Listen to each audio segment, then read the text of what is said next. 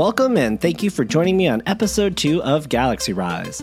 This is the December 2018 edition of the show, and I'm your host, Dustin Ruoff. Thanks to everyone who subscribed and listens to the show. I really do appreciate your support, and your feedback and questions have been great. In turn, I am listening to you, and I'm fine-tuning things, hopefully for the better, with this episode.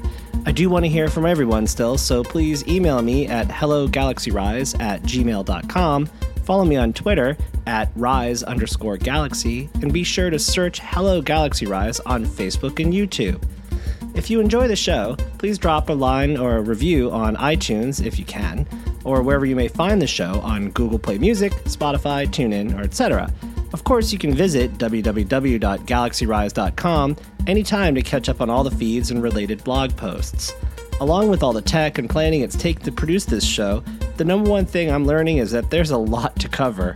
The structure of the show is designed to provide timely space news and information, alongside foundational insights into astronomy, the history of exploring the cosmos, as well as thinking critically about the world around us. It's got a quasi-sport talk show meets NPR sort of vibe, or so I've heard. Dr. Carl Shriver wrote, "The creative process of science is an inextricable interplay between logic and intuition." I really love the way that sounded, even though it is a bit of a mouthful. Following gut feelings and hunches about challenging questions has propelled our dreams and actions for millennia, and these same feelings of confident deduction and impassioned wonder carry us towards the stars and looking back through time. Really, from understanding the motion of clouds, the properties of light, to the notion of gravitational waves, which are ripples in time and space caused by things like the collision of two black holes, we need to always follow a common set of principles. Yet, critical thinking requires creativity and a continual, but then what happens, curiosity.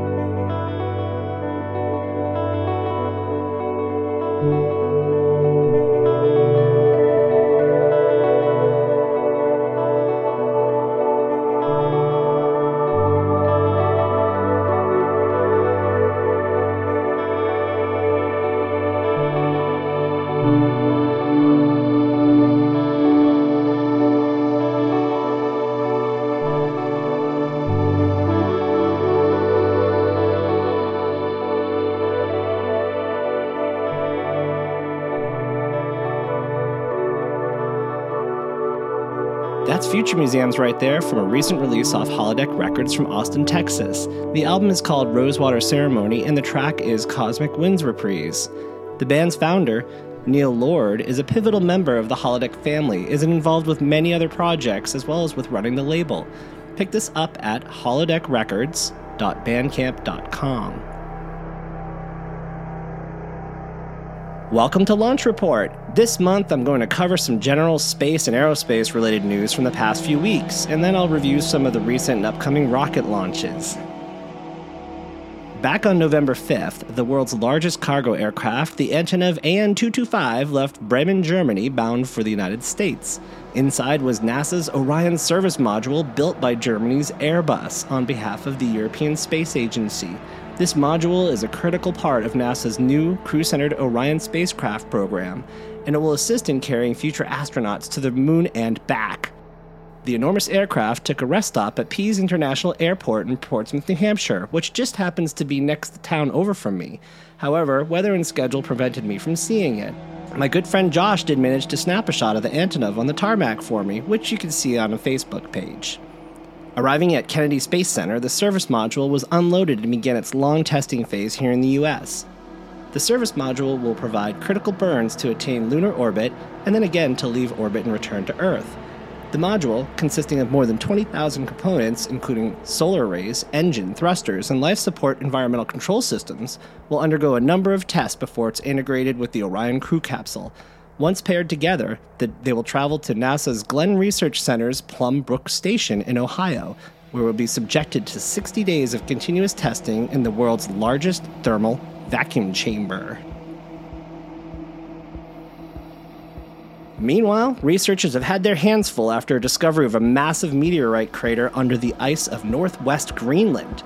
On November 18th, we learned the findings of an international team of researchers, including Joe McGregor, a glaciologist from NASA's Goddard Space Flight Center.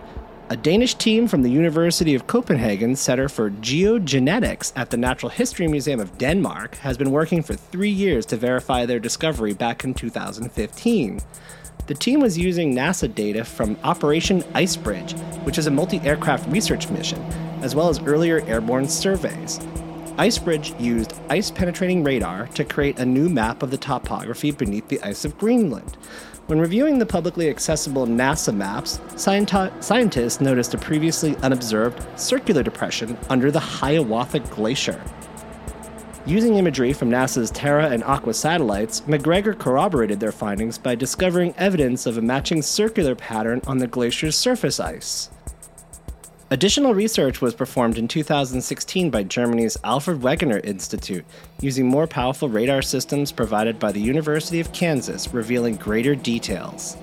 The survey exceeded all expectations and imaged the depression in stunning detail: a distinctly circular rim, central uplift, disturbed and undisturbed ice layering, and basal debris. It's all there, noted McGregor, an expert in using radar to measure ice and the underlying surface features.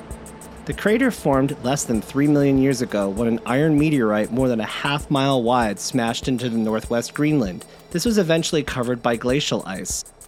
Researchers are continuing their investigation into what is now among the youngest impact craters, eager to identify precisely when it was formed and what global implications it may have had.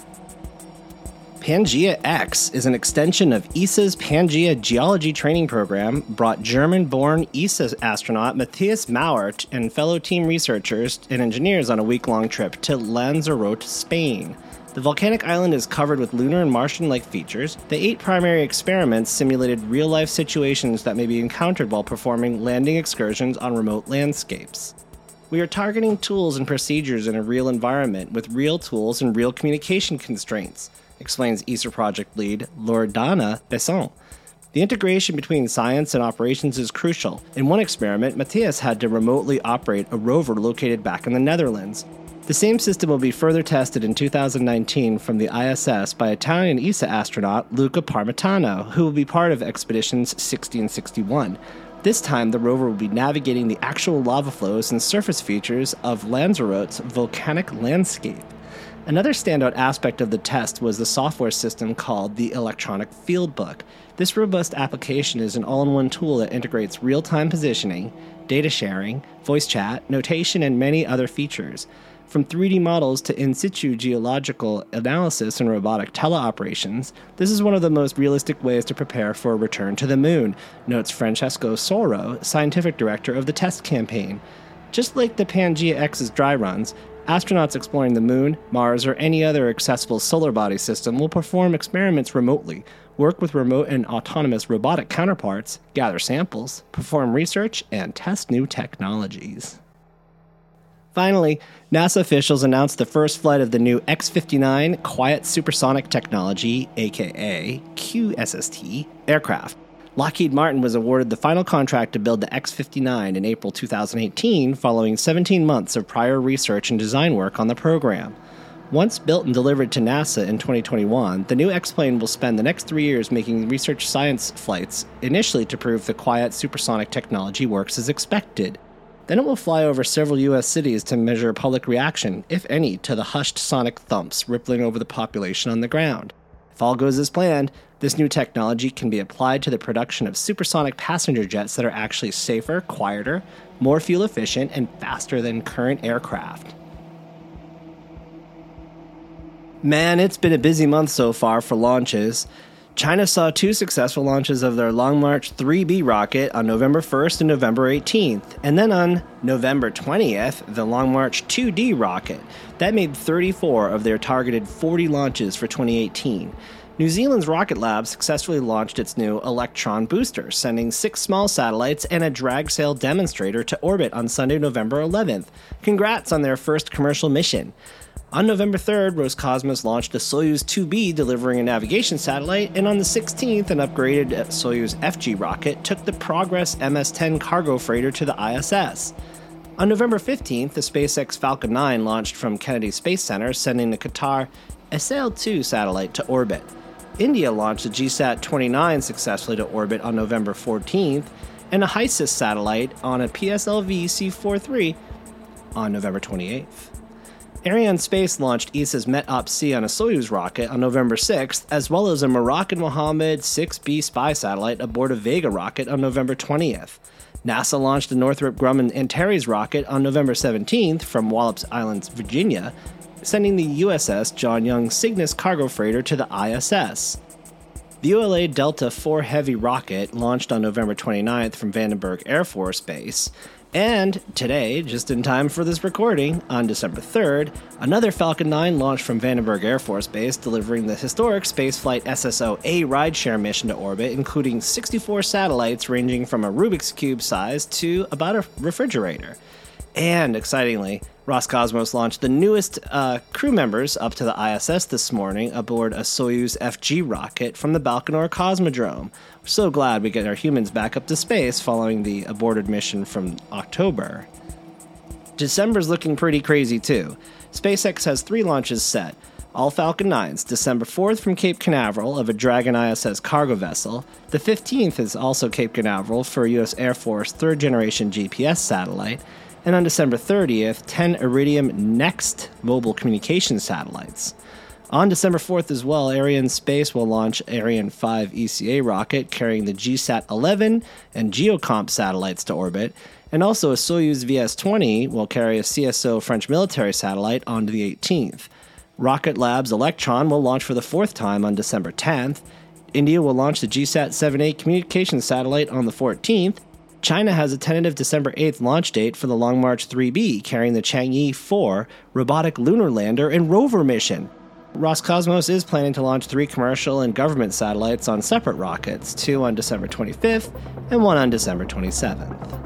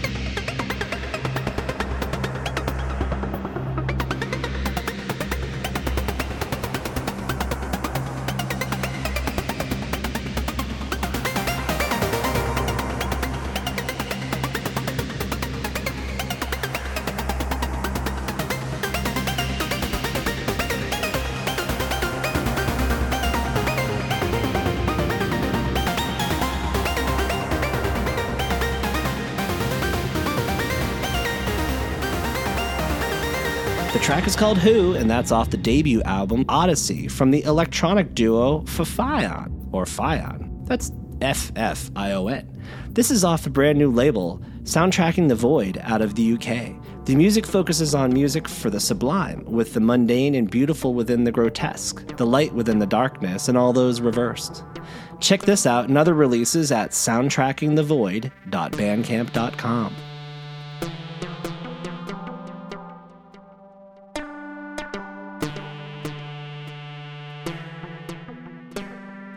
In honor of NASA's recent InSight spacecraft landing, this month's Hubble moment will be about a rare observation of Mars. On July 18, 2018, the Hubble Space Telescope trained its Wide Field Camera 3, also known as WFC3, on the planet near its closest approach to Earth since 2003. The camera, installed in the fourth Hubble servicing mission in 2009, combines an ultraviolet imaging spectrograph, or UVIS, and an infrared spectrometer. These devices capture wide-field imagery in the non-visible ultraviolet and infrared parts of the spectrum, providing a more complete view of the planetary atmosphere than just what's visible portions alone. This close visit for Mars is called an opposition, and it's a relative position as both Earth and Mars move independently around the Sun. Opposition occurs roughly every 2.5 years, but for some, the distance between the planets is much closer. Much to the dismay of the astronomy community, a massive planet-wide dust storm whipped up on Mars earlier in the spring. Though clearly larger in eyepieces, still red, and with visible northern and southern polar ice caps, the planet was shrouded in a fuzzy blur even for the best telescopes available. The Hubble did not disappoint in its efforts to capture the distorted planet at opposition. A crisp arc cuts the planet out from the black of space from the northern to the southern poles, along with the western side of the image, and the eastern side is opposite as a gradient edge goes from orange to black with a distinctive fuzzy haze. The red clouds are visible over much of the south pole, giving the normally bright white region a swirl of rusty contours. White clouds and ice blend with blue hues all along the western edge of the South Pole and cover the entire North Pole on the top of the planet as well. The orange area in the upper center of this image is the Arabia Terra, a vast higher elevation region in northern Mars that covers about 2,800 miles. The landscape is densely cratered and heavily eroded, indicating it could be among the oldest terrains on the planet. South of Arabia Terra, running east to west along the crater, are the long dark features known as Sinus Sabaeus to the east and Sinus Meridiani to the west. NASA's rover Opportunity landed to the western portion of the Sinus Meridiani, while its twin, Spirit, landed on the other side of the planet. These distinctive areas are covered by dark bedrock and fine-grained sand deposits ground down from ancient lava flows and other volcanic features. Therefore, the sand is coarser, less reflective than the fine dust that gives the brighter regions of Mars their rusty appearance. A large oval area to the lower right of the image is the bright Hellas Basin, about 1,400 miles across and nearly 5 miles deep. It was formed about 4 billion years ago by an asteroid impact. Many global dust storms originate in this area, the deepest feature of Mars. The combined observations will aid planetary scientists in building a better understanding of how global storms arise on the red planet. Though Hubble has taken far better pictures of Mars when dust storms were cooperating, this image shows Mars as it is, a raw, unpredictable, windswept desert planet. Be sure to check out HubbleSite.org for this and other great Mars shots.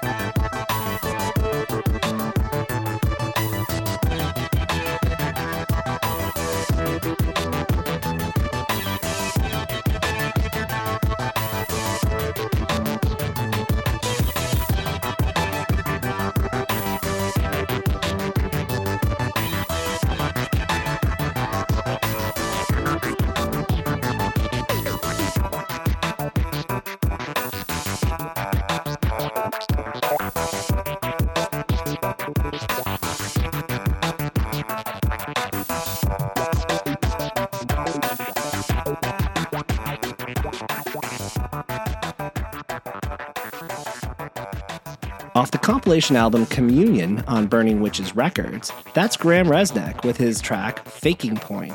Graham is a prolific artist, writer, musician, and filmmaker. He's got a new short-form series currently streaming on Shudder.com called Dead Wax. Check this out and many other great tracks on this comp, as well as Graham's latest album at burningallwitches.bandcamp.com.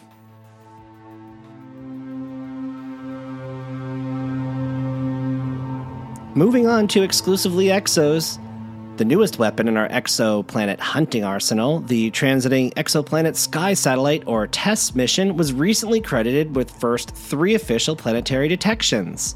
By October 12th, the official count also includes 54 potential exos revealed in the first phase of science operations, which began July 25th, 2018. The 3 planets include Pi Mensae C. It's a super-Earth-type planet that orbits around an extremely bright star, Pi Mensae, once every 6 days. The star is also home to a previously discovered planet called Pi Mensae B. This original planet is estimated to be about 10 times more massive than Jupiter. A super-Earth is one of the most common types of exoplanets discovered so far. These planets have mass between that of Earth and Neptune, and this name is a bit of a misnomer. The actual properties of the planets are largely unknown, and the name speaks to the planetary mass and density, not in regards to it being a supersized, lush water planet. The red dwarf star, LHS 3844, is home to a planet that's just slightly larger than Earth. The ultra-short orbit of LHS 3844b clocks in at 11 hours, at an estimated distance of about 930,000 kilometers. This is one of the closest known exoplanets to Earth, at about 48 light-years away. A red dwarf is a small, relatively cool star that emits a dim red light. They are the most common stars, comprising an estimated 75% of all stars in the galaxy. Finally, the third discovery announced in early October is HD 20772AB. This is a hot Jupiter-type planet orbiting the brighter of the binary star system, HD 2772. The orbit occurs once every 3.3 days, and the inflated hot giant is a rare, strongly irradiated planet with an estimated temperature of about 3,300 degrees Fahrenheit. Stars often have historically significant names, along with their more academic numeric catalog ID. When naming exoplanets, scientists have adopted the standard of adding letters to the end of a name or catalog ID, beginning with the letter B. So in the case of the star Pi Mensae, which is also known as HD 39091, it has 2 planets. Pi Mensae B was discovered first, and then Pi Mensae C is the one attributed to TESS, would be the second planet. This is further complicated when discovered planets are around one of the stars in a binary system, 2 stars which orbit one another. So the stars of the binary system are labeled A and B, after their common name and/or catalog name. Then the identified exoplanet's naming convention, yet again adds another letter to the host star's name. So TESS's third discovery is within the binary star system, HD 2772, around the member star, HD 202772A, and the planet is called HD 202772AB. It's a bit unwieldy, but certainly specific, and it creates uniformity and cohesion in the exoplanetary catalog. These latest additions are added to an ever-growing number of confirmed detections from all other sources of exoplanetary research data. These data include observations from recently retired Kepler Space Telescope, which conducted its final observations shortly before running out of fuel in October 2018. The mission generated over 5,000 candidate exoplanets, and confirmed detections are at about 2,660. This is growing by the week as subsequent reviews and follow-up observations from other instruments are converting candidates to confirmed detections.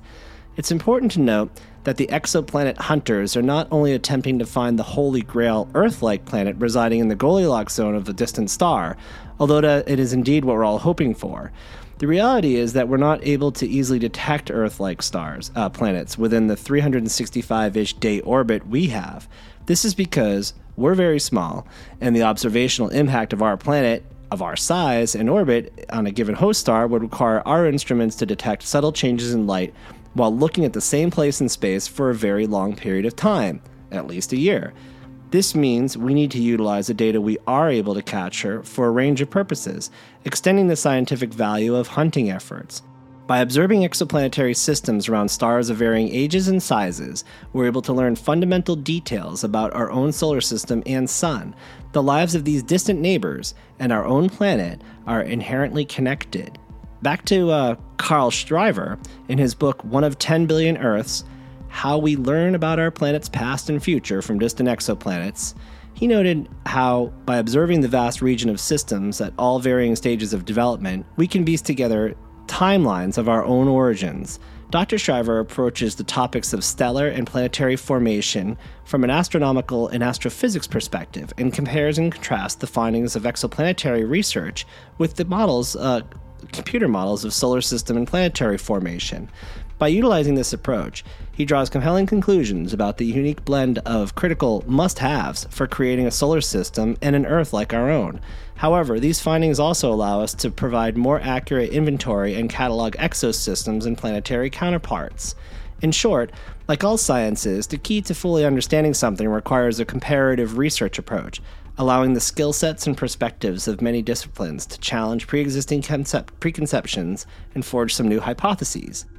I highly recommend the audiobook version of this if you've got the interest. I was able to follow most of the physics, and when I got lost, which was frequent, I was easily able to get right back on track when the theorems and related formula yielded to the very accessible narrative writing style.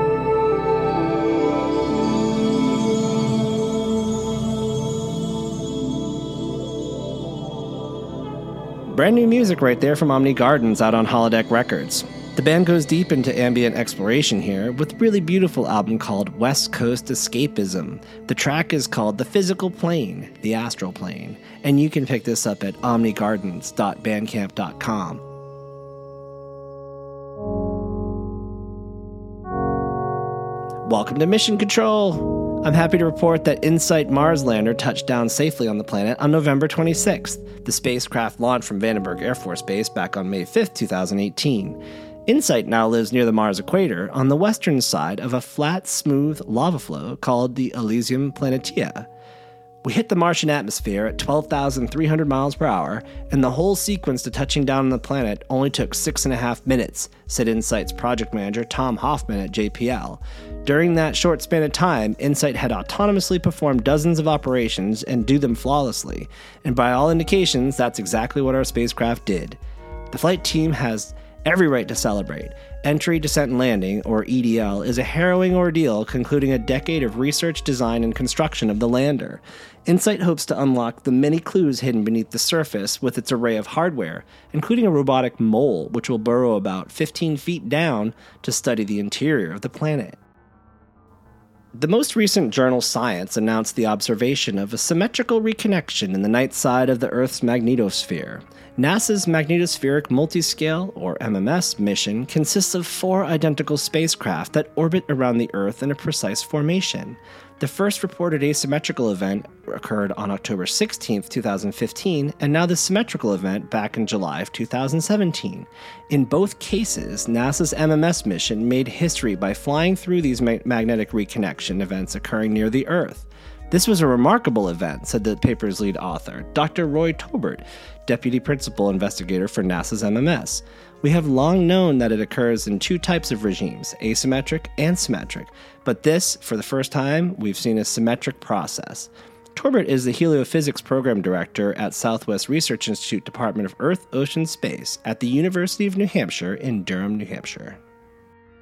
NASA's Juno spacecraft made its 16th close science flyby of Jupiter on October 29th and captured some stunning images as well of the gas giant.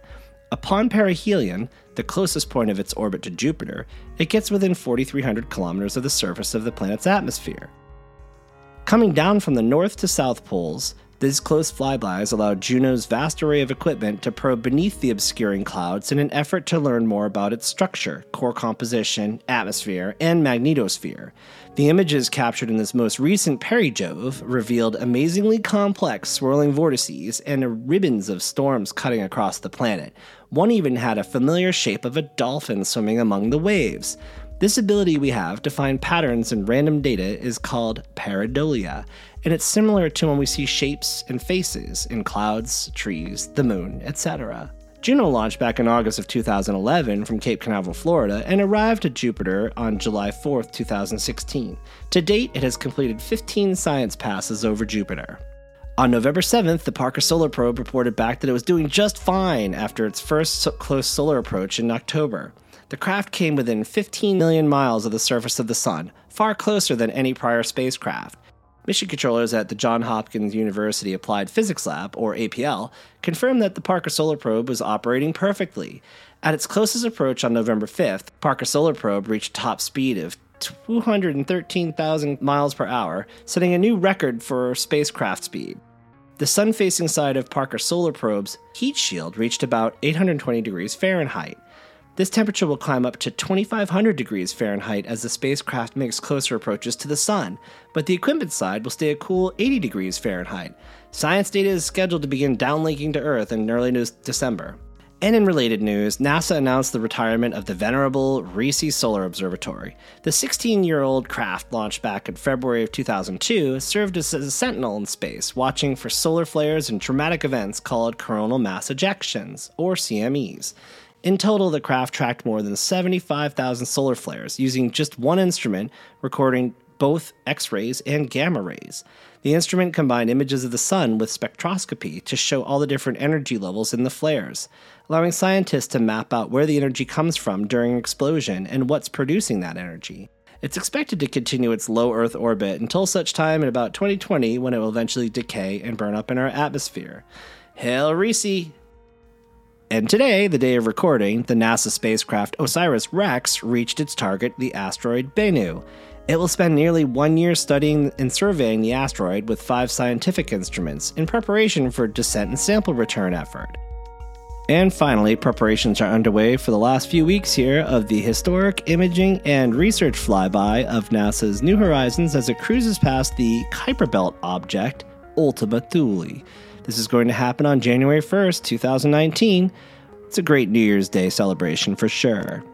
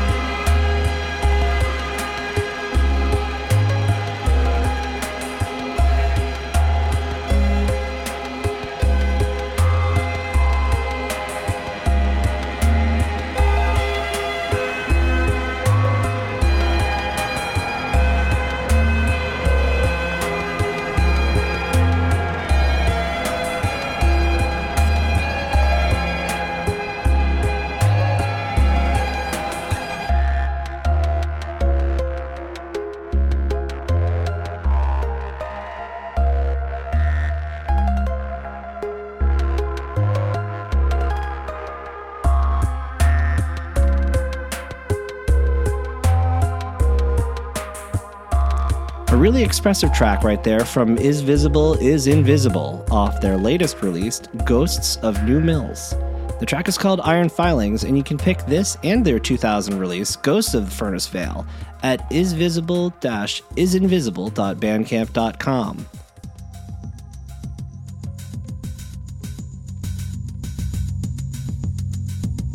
Next up is Unlikely Encounters, where I peel the layers off some various UFO, alien, paranormal, or pseudoscientific folk tales. I'm a longtime sci-fi and alien freak, so I've got a lot of history believing all this, and it's my sacred cow, so to speak. Last month we talked about the Barney and Betty Hill case, which set the stage for several decades of similar stories, but a less mainstream and equally historic in many senses is the Exeter incident. Coincidentally, this event took place at the seacoast town of Exeter, New Hampshire, just 15 miles from the Hills' home of Portsmouth, New Hampshire. The alleged incident occurred 4 years after the Hills and 2 years following their widely publicized hypnosis sessions, so needless to say, the locals and many others around the region were hot with UFO fever. In the early hours of September 3, 1965, a string of UFO sightings were reported in several towns around and in Exeter. At 12:30 a.m., Eugene Bertrand, an Exeter police officer, found a woman parked on the side of Route 101. She was distraught after having been chased by a flying object with red flashing lights. She then showed Bertrand the lights in the distance, which he watched for a short time. Without any further thought, he dismissed them and assured the woman that she would be okay. Meanwhile, 18-year-old Norman Muscarello was hitchhiking home from his girlfriend's house in nearby Amesbury, Massachusetts. While walking through the rural area towards his home in Exeter, he came upon the Thing, which he claimed to be as big or bigger than a house. A group of 5 bright lights appeared over a house about 100 feet away from where I was standing. The lights were in a line about a 60-degree angle. They were so bright, they lighted up the area. The lights then moved out over a large field and acted at times like a floating leaf.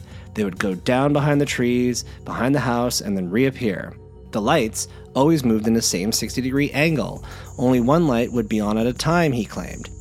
They were pulsating. 1, 2, 3, 4, 5, 4, 3, 2, 1. So they were so bright you could not distinguish the form or the object. I watched these lights for about 15 minutes and they were finally disappeared behind some trees and seemed to go into a field. At one time, as I was watching them, they seemed to come so close I jumped into a ditch to keep from being hit. Soon after, he flagged down a car, and the frantic man went straight to the Exeter Police Department to report the incident, arriving at about 2:24 a.m. Officer Bertrand, still on duty, drove Muscarello back to the field and the house around 3 o'clock. The odd lights were still there. Recalling his own experience, Bertrand noted, "At one time, they came so close I fell to the ground and started to draw my gun."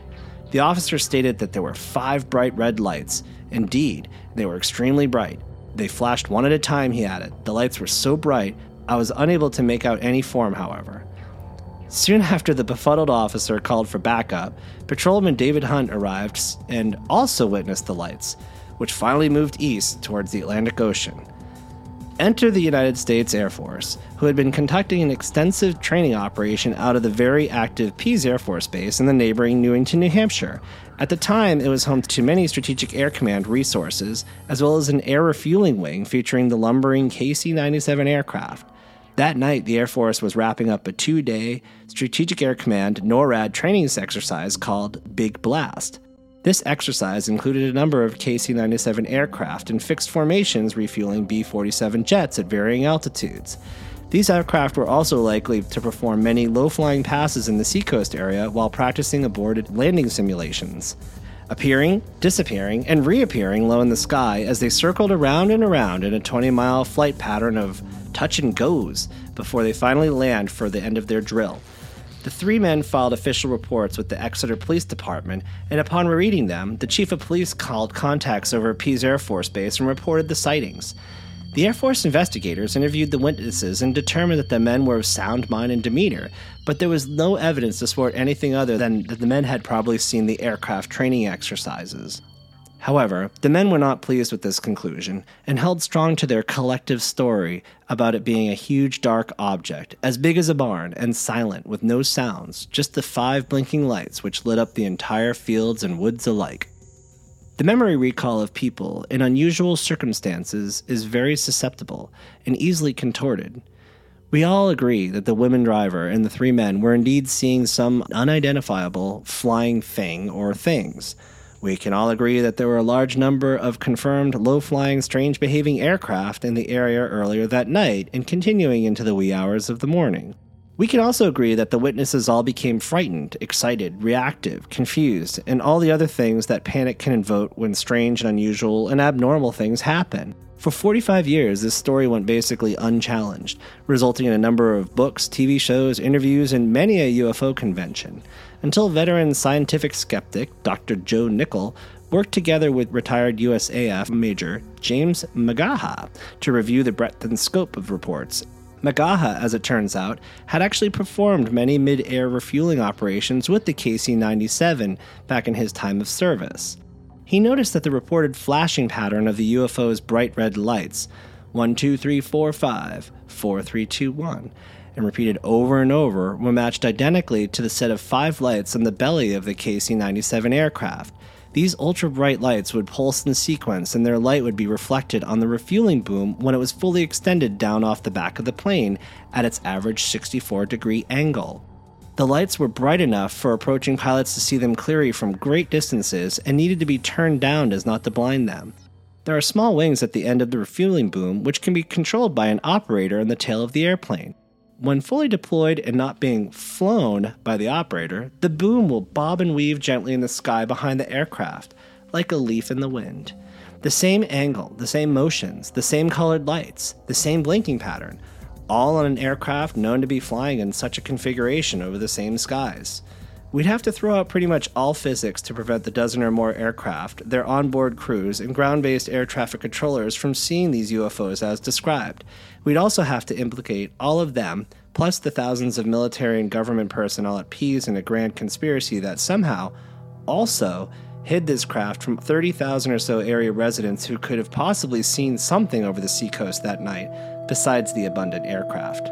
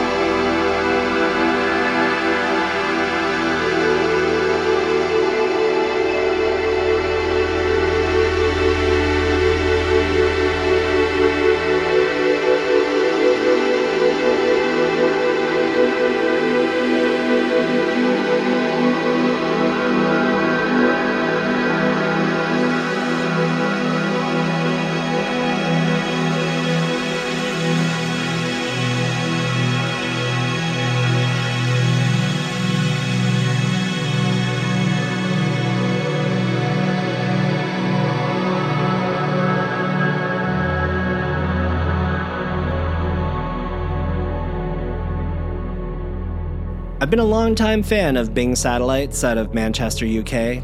That is off the latest release called A Life in Dreams, and it's a selection of a much longer ambient piece, Earthrise on the Moon. The artist, Bryn Coleman, produces an immense amount of music with 124 releases on Bandcamp alone. He's also an accomplished astro and terrestrial photographer. Please visit bingsatellites.bandcamp.com to find this and all of his releases.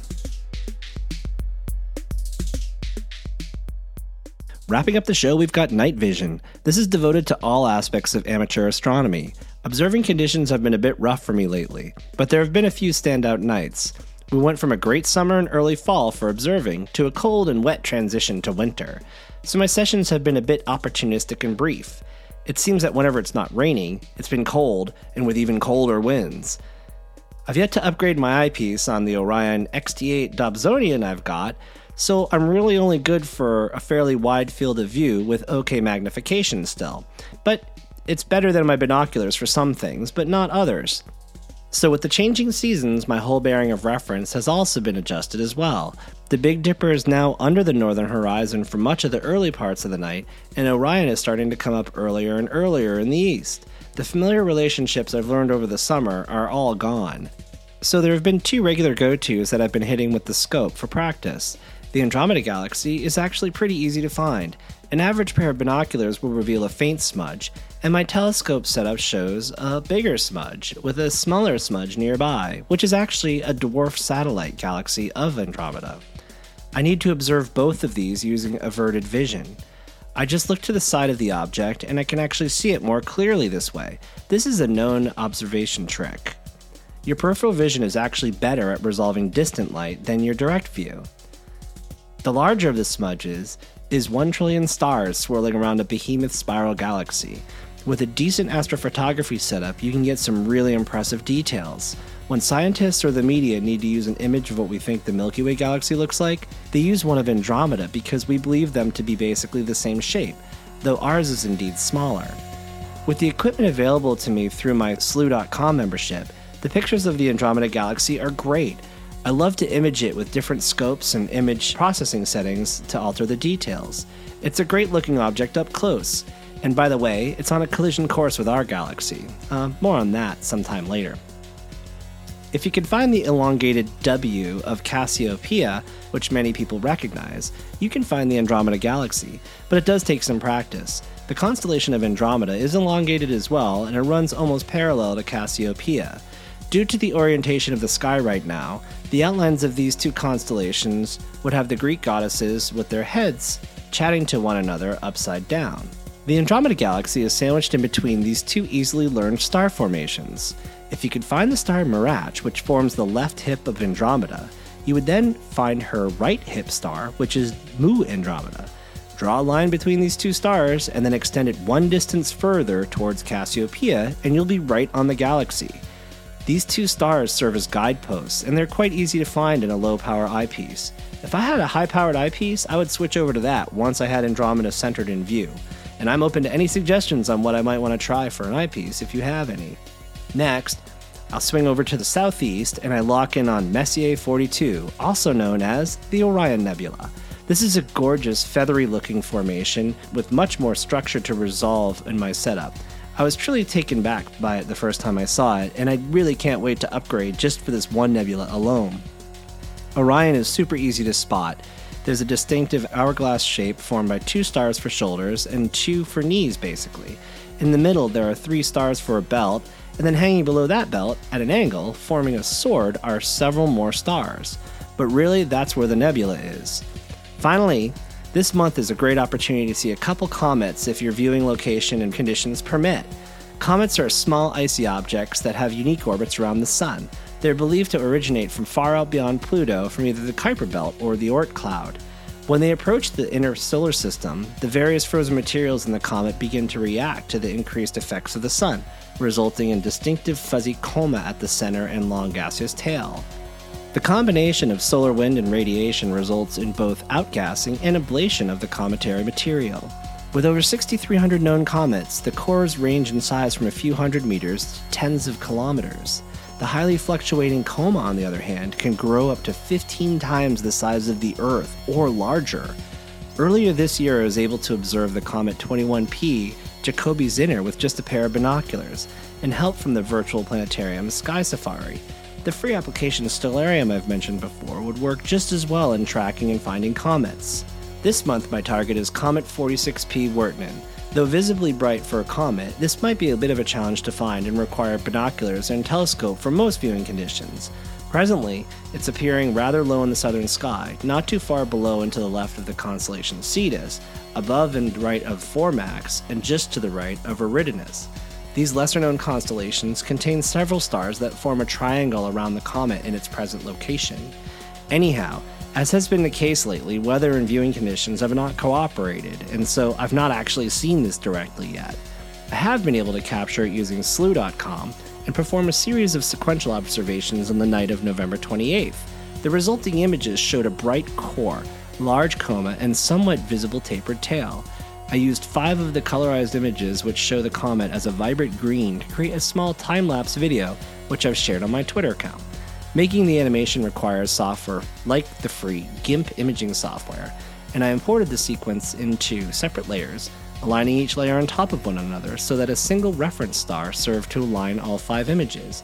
When doing this, you have a fixed background, and then the cometary movement against the black of space is clear. As much as I love to see things with my own eyes, and finding and observing comets is both a hard and rare treat, having Slooh in my corner really brings this whole level of immersion and hands-on appreciation for both the local and far-distant celestial objects. 46P Wirtanen will actually be closest to Earth in its 20-year solar orbit on December 16th, and it will increase in brightness to be seen with the unaided eye. But that time it will have moved much further away from the horizon and be visible for longer periods of night above the constellation Taurus, which is the target of Orion's bow and arrow. So finding the comet becomes a lot easier due to its location away from the horizon and its increased brightness.